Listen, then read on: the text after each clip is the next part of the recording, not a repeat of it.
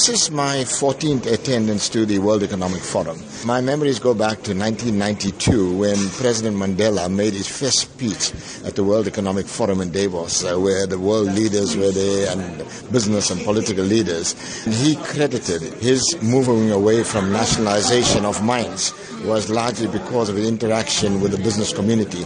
And this is what happens with this World Economic Forum. We actually interact with business leaders, political leaders, where we can talk openly about the problems facing Africa.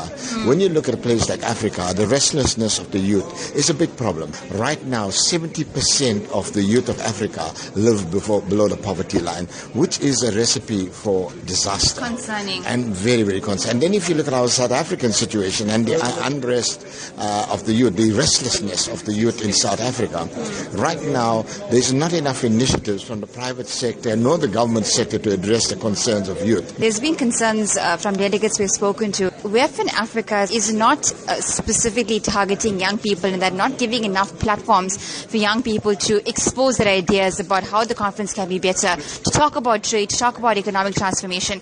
Do you think that that is true? I share their concerns. My recommendations as a member of WEF is that they should actually invite youth organizations. There are a lot of other organizations here involved in the WEF, and I think there should be a concerted effort to ensure that from every country there is a strong youth representative. We need to hear the voice of youth loud and clear. Do you think that the messages and resolutions from WEF in Africa will actually reach people, South Africans and grassroots level? Do you think it will benefit them in any way?